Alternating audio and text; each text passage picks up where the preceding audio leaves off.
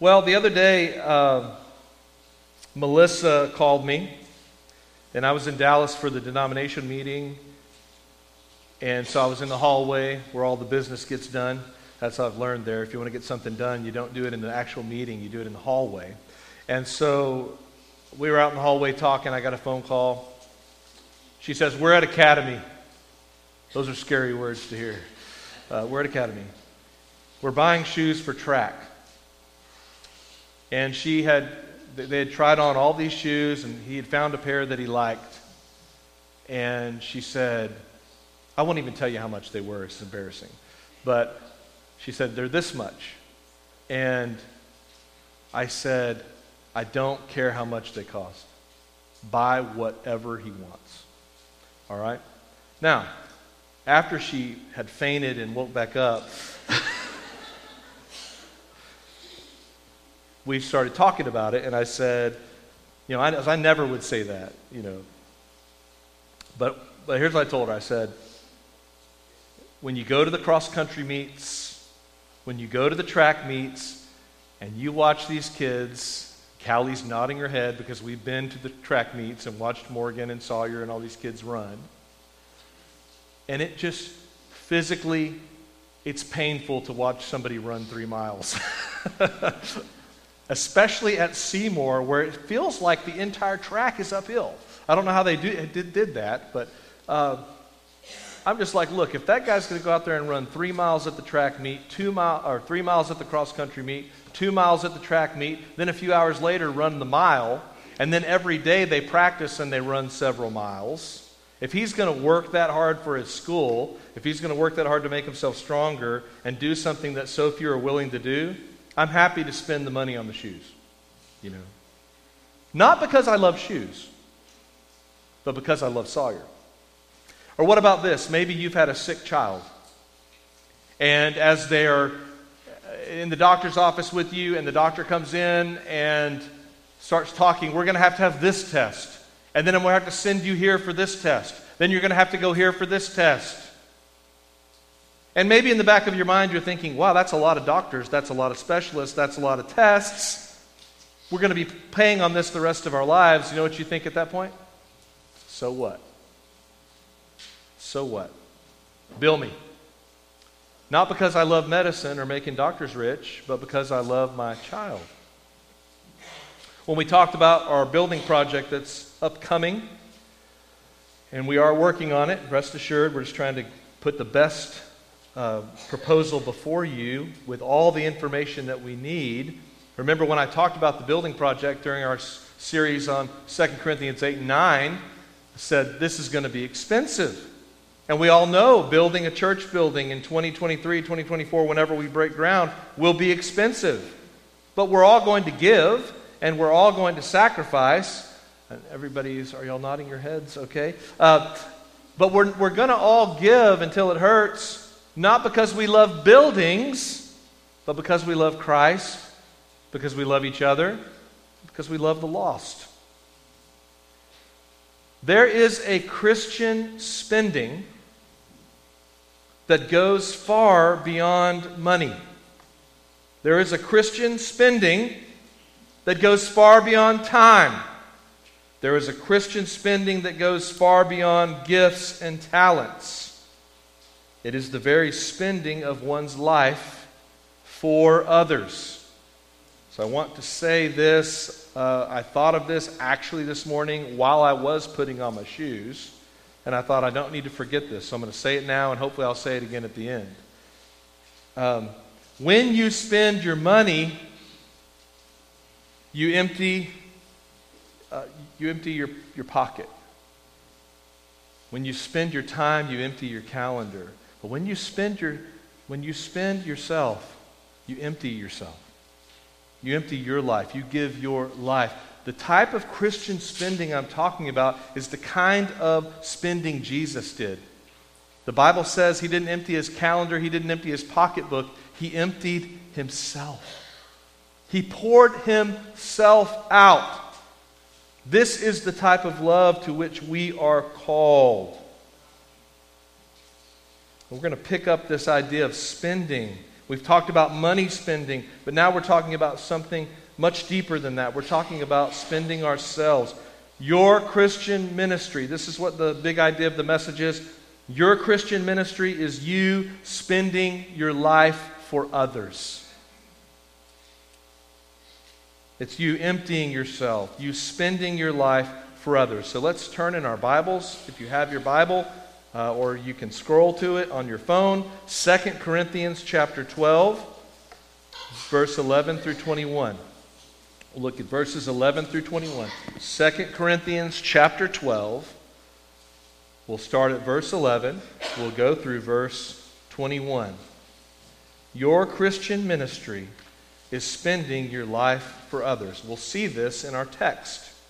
Now, Paul is writing to the Corinthian church, 1 Corinthians, or excuse me, did I say 1 Corinthians? 2 Corinthians chapter 12. If I said first, I'm sorry. 2 Corinthians chapter 12, verse 11. Paul's message and his aim, what he wants the Corinthian church to understand as he writes this text, is that he is happy to spend his life to serve them because he loves them and he wants them to know Jesus. So we're going to talk about, as I break this down, I tried to have all of these start with a P, and I couldn't do it. I tried. But in verse 11, we'll see Paul's place among the apostles. Verses 12 through 13, Paul's proof that he is an apostle. Verses 14 and 15, Paul's plan that he's coming to see this church again. He's coming for a visit. Verses 16 through 19, Paul's purity. He's talking about his motives in his ministry to them. And then this is where I messed up. I was like, I need another P word that for fear.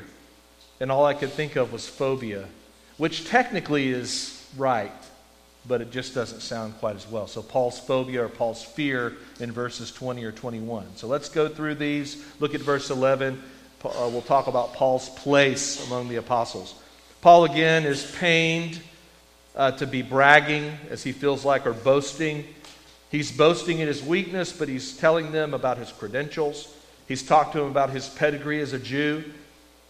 He's talked to them about his ministry and all the things that he's done. He says, I've been a fool talking like this, and I'll tell you, it's been hard to preach these sermons where Paul starts boasting, even though he doesn't want to boast.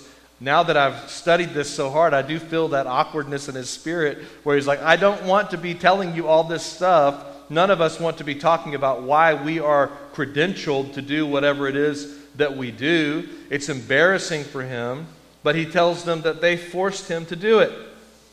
They forced him to do it. Very early on in the letter, if you'll remember, he said, you guys are like living epistles that commend us to the Lord. He says, he's saying to the church, y'all should be commending me to one another.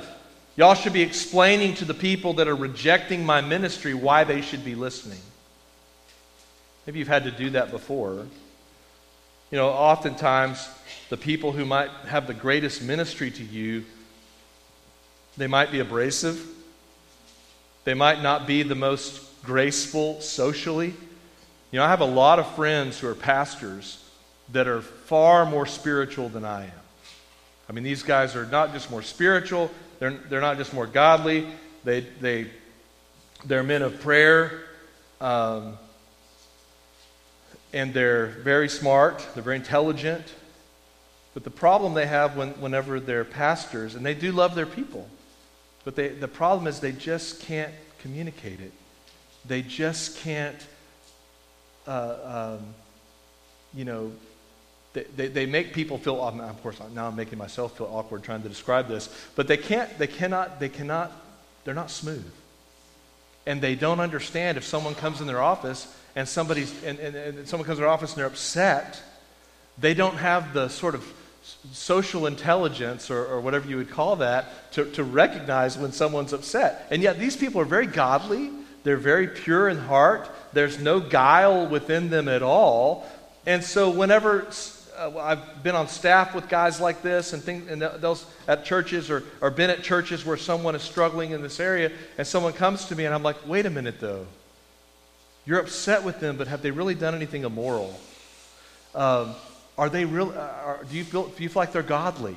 And I was like I'm having to defend or commend them to this person to say, I know they're a little bit awkward socially, but if you'll invest and get to know this person, you will be greatly blessed by them because I've been greatly blessed.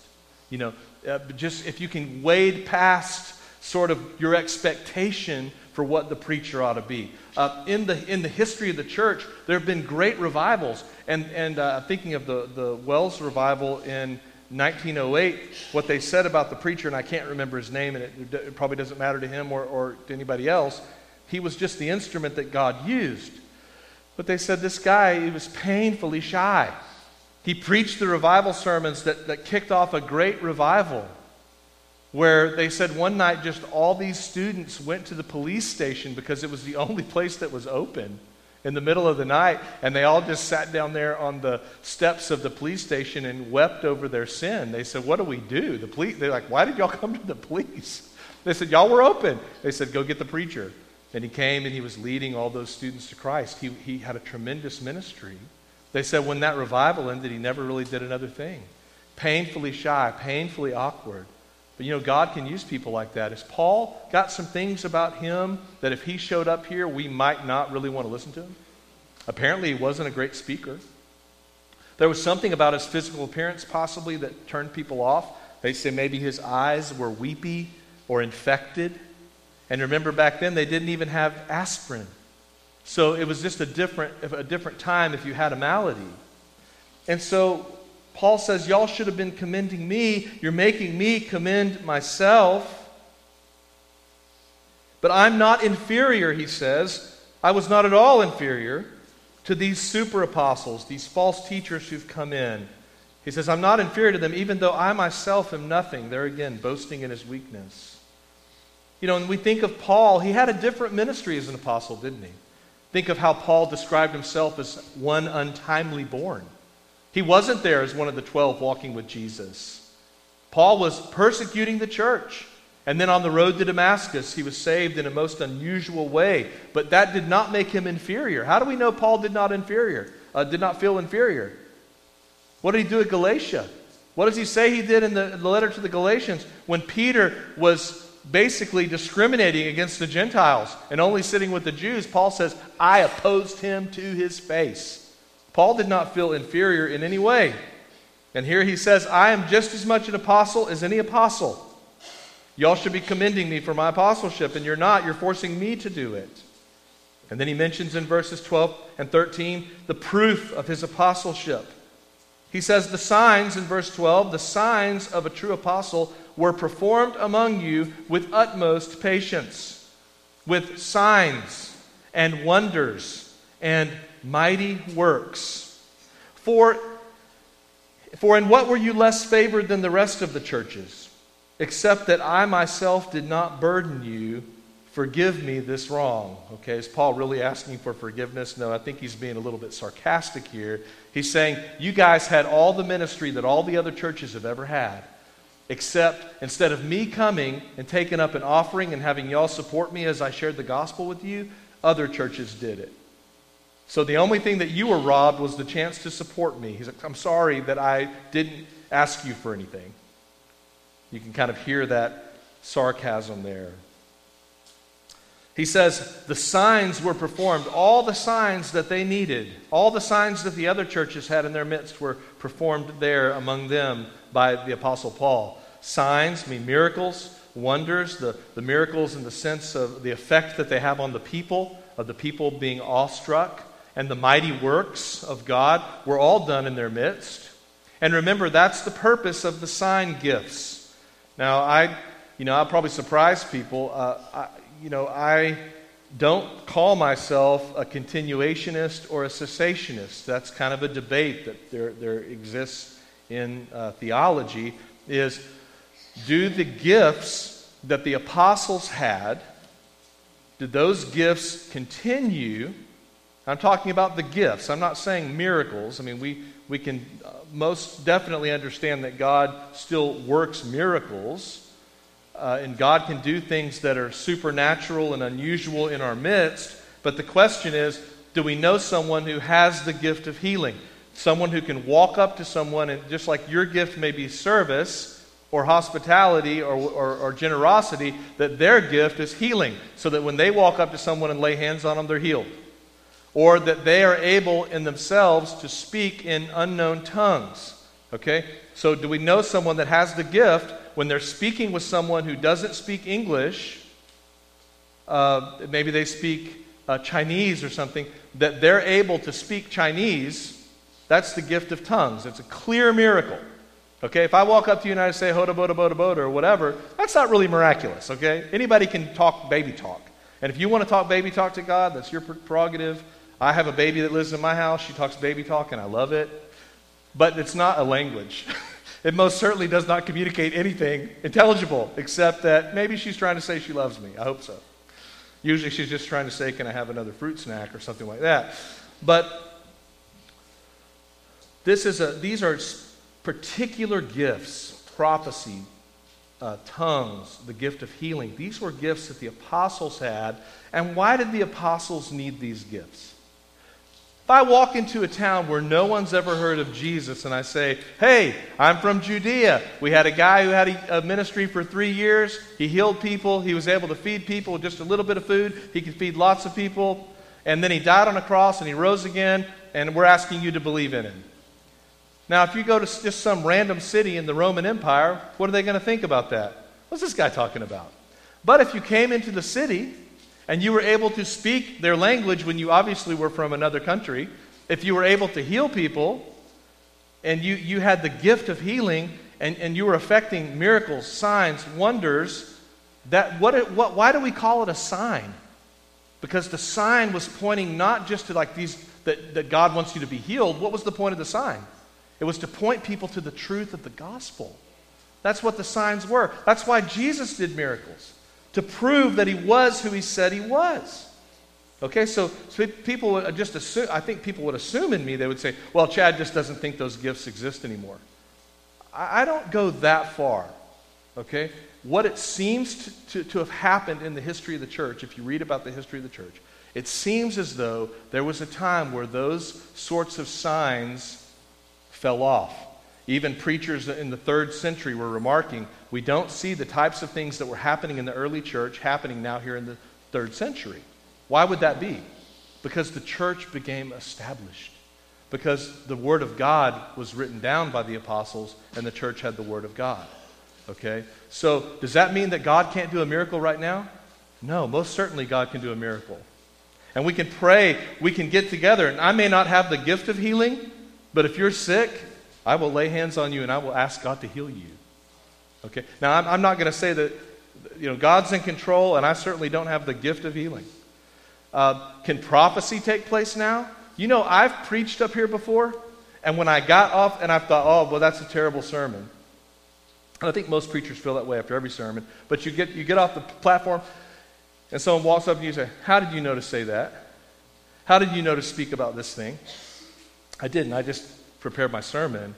But in a sense, it spoke right to somebody's heart and a need that spoke right to them.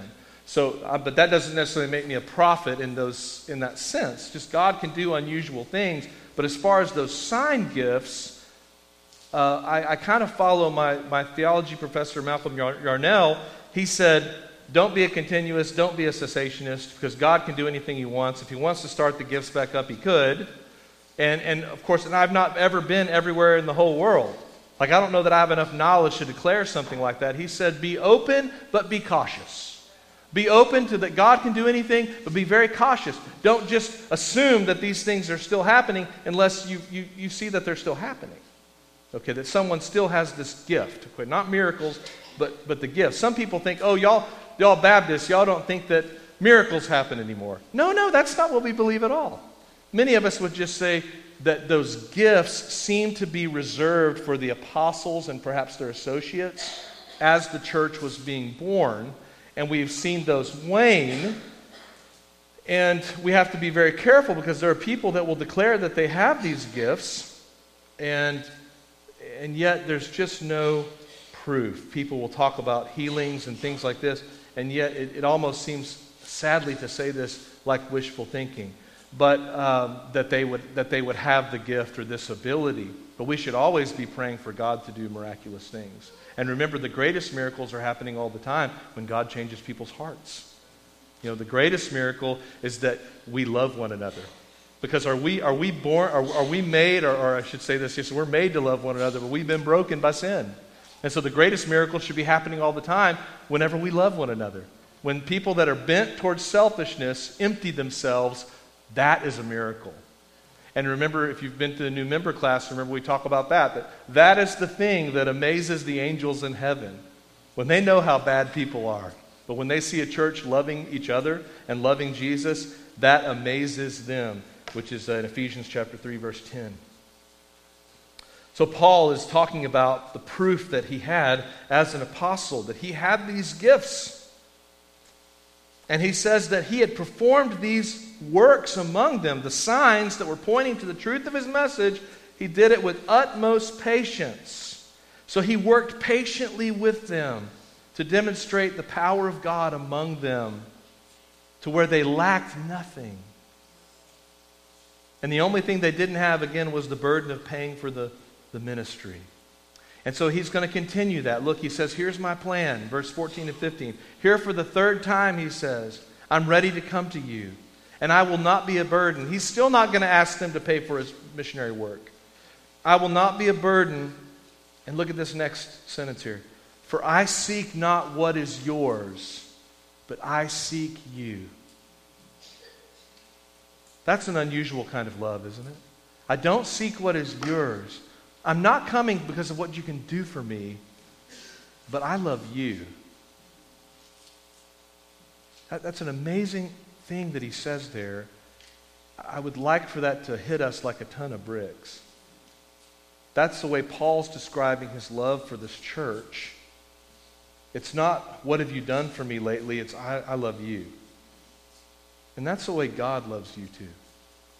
Is there anything you can really do for God? Does he really need you? Think about it. There's all these billions of people on the planet. You're just one. You don't even live very long. You know, you're not very strong. You sin every single hour. Maybe you sin every single minute if you're like me. I don't get up in the morning and think, oh, there's all this stuff I can do for God. And so God isn't loving you because of what you can do for him. He loves you because he loves you. That he's known you since before the foundation of the earth. He loved you in Christ Jesus. He will love you for all eternity, not because of what you're going to do for him, but because he loves you. Just the way Paul's talking about his love for the Corinthians, like a father's love for a children. I think a lot of times our children might think, well, you don't love me if I don't make A's. You don't love me if this, if this, if this. No, we want our children to be successful. But in the end, why do we love them? We love them because of who they are. We love them because they're our children. And we have all this. It's so strange that we have all this knowledge of our children that they don't even have about themselves. You remember the first 5 years of your life? You don't remember that. You might have a vague memory or two of a few things, but you think about, as a parent, and especially mothers, I think, just are on another level with this. But you remember, talked about how Mary treasured all these things in her heart whenever the wise men came and the shepherds came and all that. That's what women do, isn't it? That's what y'all do. And you see, here, I'm just looking at a family here. Here's Lori sitting next to her little girl, and she remembers things about Samantha that Samantha doesn't even remember, and it feels like yesterday, doesn't it? It's amazing. The way that we love our children. Not because she's done all the right things, she married a really good-looking guy. Like, there's all these things, right, you could say about Samantha. But you just remember those moments. It was just you and her rocking her in the middle of the night, right? But doesn't that beautifully illustrate what Paul says here? I don't seek what's yours. I seek you. That's Christian ministry, isn't it? That's giving yourself. That's like a mother's love in the middle of the night when she really wants to be sleeping, and she gives herself for that child. For children are not obligated to save up for their parents. but parents for their children. You know, you get to a certain age, now that I'm even past middle age. You know, it used to be, you always look forward to going out to eat with your parents because they would buy the food, right? So it's like you're going to get something a little more expensive, wait till you're out to eat with your parents. And they'll buy the food. And then your parents retire. That's a terrible day. They're like, we're on a fixed income now. But you know what? They'll still buy their own food. They just want you to buy yours.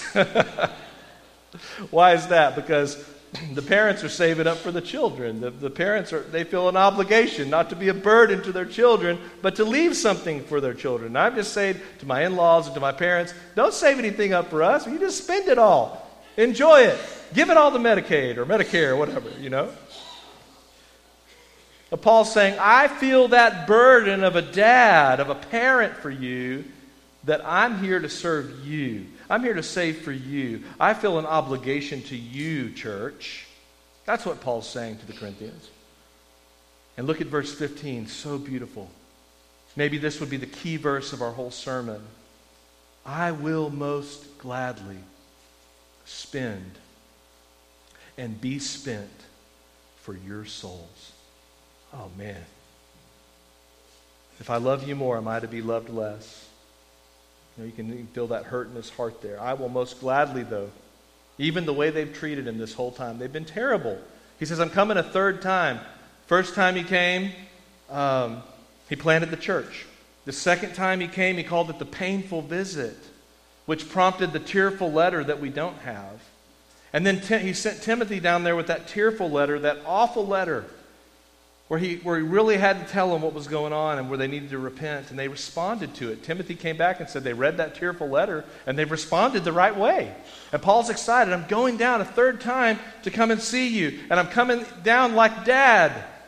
I'm coming down here not because I want something from you, but because I want you.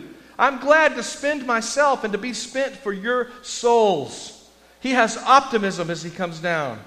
And there will be many there that will want to receive Paul. But he truly desires for this church to rid itself of the sin, to rid itself of its support for false teachers.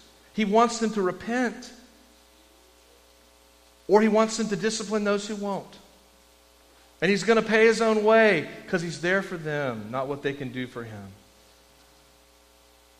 In verses 16 through 19, we see Paul defending the purity of his ministry. He says, I did not burden you. I was crafty, you say, and got the better of you by deceit. Now, you wonder, well, how do we know exactly what was going on? A verse like that really kind of tells you, doesn't it? He says, you say this. What were they accusing him of? Of being crafty, of being a liar. Can you imagine the Apostle Paul coming to your church? He said, oh, he's just trying to get our money. He's crafty. He's a liar. That's what the Corinthians were saying about Paul. They're saying that he's a liar and that he's crafty. And what is Paul saying about them? I will most gladly spend my life and be spent for you, for the sake of your soul. I don't seek what is yours, I seek you. He says, did I take advantage, verse 17, did I take advantage of you through any of those whom I sent to you? No. I urged Titus to go, and I sent the brother with him. Did Titus take advantage of you? Did we not act in the same spirit? They liked Titus, but for some reason they didn't like Paul. And so he's saying, I was just like Titus. Did we not take the same steps? So we kind of can understand what's going on there in their rejection of the apostle and how wild it is that they accused him of trying to take something from them when the whole time he never even asked them for anything. And then in verse 19 he says, and so do you think all along that we've been defending ourselves to you? Have we been trying just to prove or justify something to you? No, he says, it's in the sight of God that we've been speaking in Christ. And for your upbuilding. The whole purpose of all of this has not been to defend ourselves, but that you might grow in Christ when you accept our ministry. Paul's not justifying anything he's done. He's not trying to justify himself just to the church. He's defending his apostleship, yes. He's defending his Jewishness, yes. He's defending his suffering, yes. But he's not doing it to just make himself justified. He's doing it that they might be built up in Christ.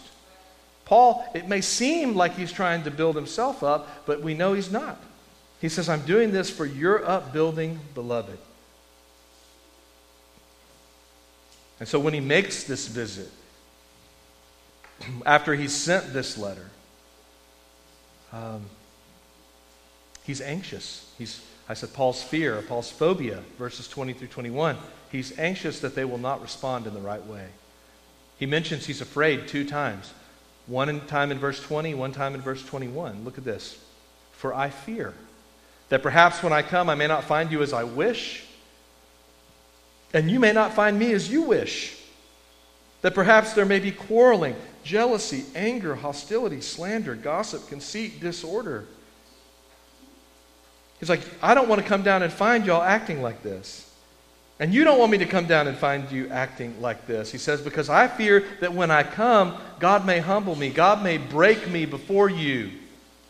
And I may be mourning over many of those who sinned earlier and who have not repented of the impurity, sexual immorality, and sensuality that they've practiced. Can you imagine that? Paul saying, you don't want me to come down here. You want me to come down here with a great attitude, everything's going to be fine, but I don't want to come down there and find y'all acting like this, and I'm just a broken man, and I'm weeping all the time because of your church and the way that you're acting. It'll pain Paul to see them remain in their sin. Does it pain you to see yourself remaining in your sin?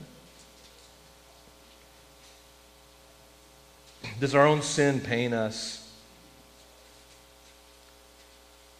If Jesus Christ came in and did it, we had a home inspection this week for CPS, so we're licensed as a foster home through Presbyterian Children's Home Services, I think is what it's called. Is that right, Crystal? PCHAS is what they call it for short. So usually we deal with Amber Hammond, and she comes in and we just make sure that we go down the checklist and we've got, we have to hang the phone number to the ombudsman. And we have a 15-month-old in the house. But if she needs to call the ombudsman, I always make that available to her. Do you need to call somebody if you have a dispute? We have to put the escape route on all the doors. So we have 10 maps in our home with the floor plan of the house with all the escape routes that are listed. We did fire drills the other night, and Adelaide was like, this is so stupid. And, meet at the mailbox.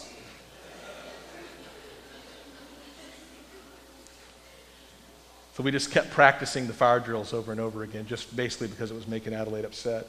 But they came in and looked at the medicine. Do you have any expired medicine? They want to make sure where the ammunition's stored, where the guns are stored. They go look in your closet. Nothing's off limits, right? They can look at every part of your house. What if Jesus came in and inspected every part of your heart? It's a humbling thing to try to get your house ready for someone to walk into every single part of it.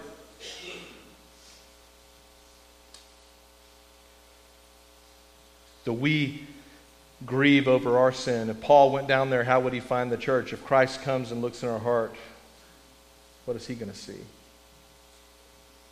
Many of y'all have read that, My Heart, Christ Home. You can look that up later if you haven't read it, but I know I've told you all about that before, but that's very convicting. We don't want to have one closet in the house that's off limits to Jesus, do we? Oh, you can go everywhere, Jesus, but don't go in here. I'm hanging on to this because it makes me feel good to be a gossip and a liar and a slanderer or whatever it is, whatever our sin is. But Paul is going to be pained for them to remain in their sin. Will he have to come and mourn over their strife and their jealousy and their anger and their lying and their disorder and their sexual sin and their lust and their sensuality? Or will they do what is necessary to bring their church and their lives under the lordship of Jesus Christ? Paul's heart is on display here. I'm happy to be spent for you. I'm happy to be spent for you, he says. There are few people that will love you that way, the way Paul loves this church. He loves them like they're his children. And there are very few people that will say, I will gladly be spent for you. But let me tell you of one who said that for you. His name is Jesus. And he went to the cross and was laid out there on that cross and hung between heaven and earth, saying to you, I'm doing this gladly for any sinner who will come and put their faith and trust in me. Why would he love you like that?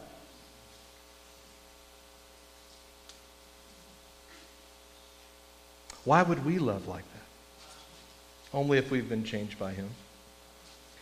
Only if we're compelled by that very same love of Christ, who desired to obey his Father, who desired to save a people for himself, who would be glorified in that act of passion.